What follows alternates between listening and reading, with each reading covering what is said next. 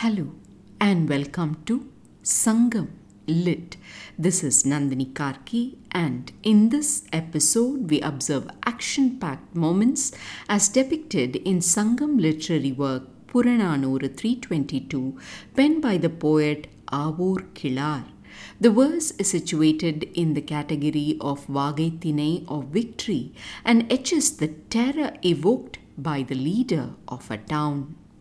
உழுது ஊர் காளை ஊழ்கோடு அன்ன கவை முள் கள்ளி பொரியரை பொருந்தி புதுவரகு அரிகால் கருப்பை பார்க்கும் புன்தலைச் சிறார் வில் எடுத்து ஆர்ப்பின் பெருங்கண் குறுமுயல் கருங்கலன் உடைய மன்றில் பாயும் வன்புலத்ததுவே கரும்பின் எந்திரம் சிலைப்பின் அயலது இருஞ்சுவள் வாளை பிறழும் ஆங்கன் தன் பனை ஆளும் வேந்தற்கு கண்படை ஈயா வேலோன் ஊரே. Another verse that delights our eyes with the magic of movement. The poet's words can be translated as follows.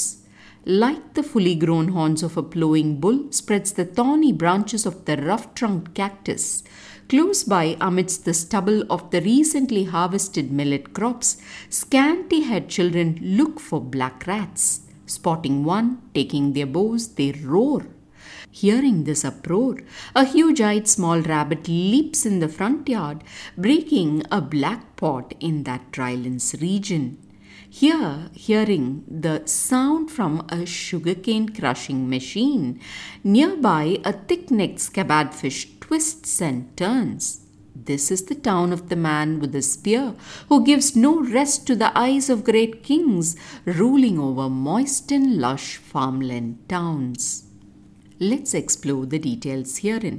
The poet starts by mentioning the horns of a bull, and as we have come to expect, this is to equate this animal feature to a plant's characteristics, the forking, thorn-filled branches of a cactus to be specific.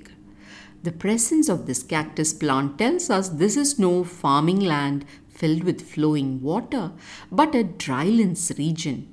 As can be expected, only the rough and tough millet sprout in this region, and after the crop has been harvested amidst the stubble, little children are to be found hunting for rats.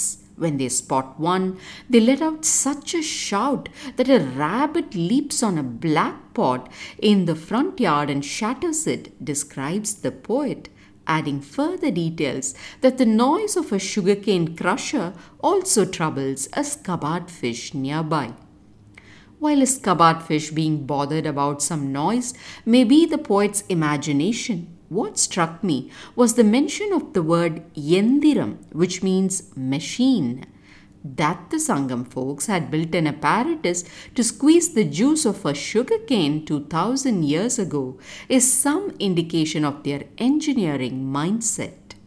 Returning, we see that the poet has rendered these striking details to mark a particular town.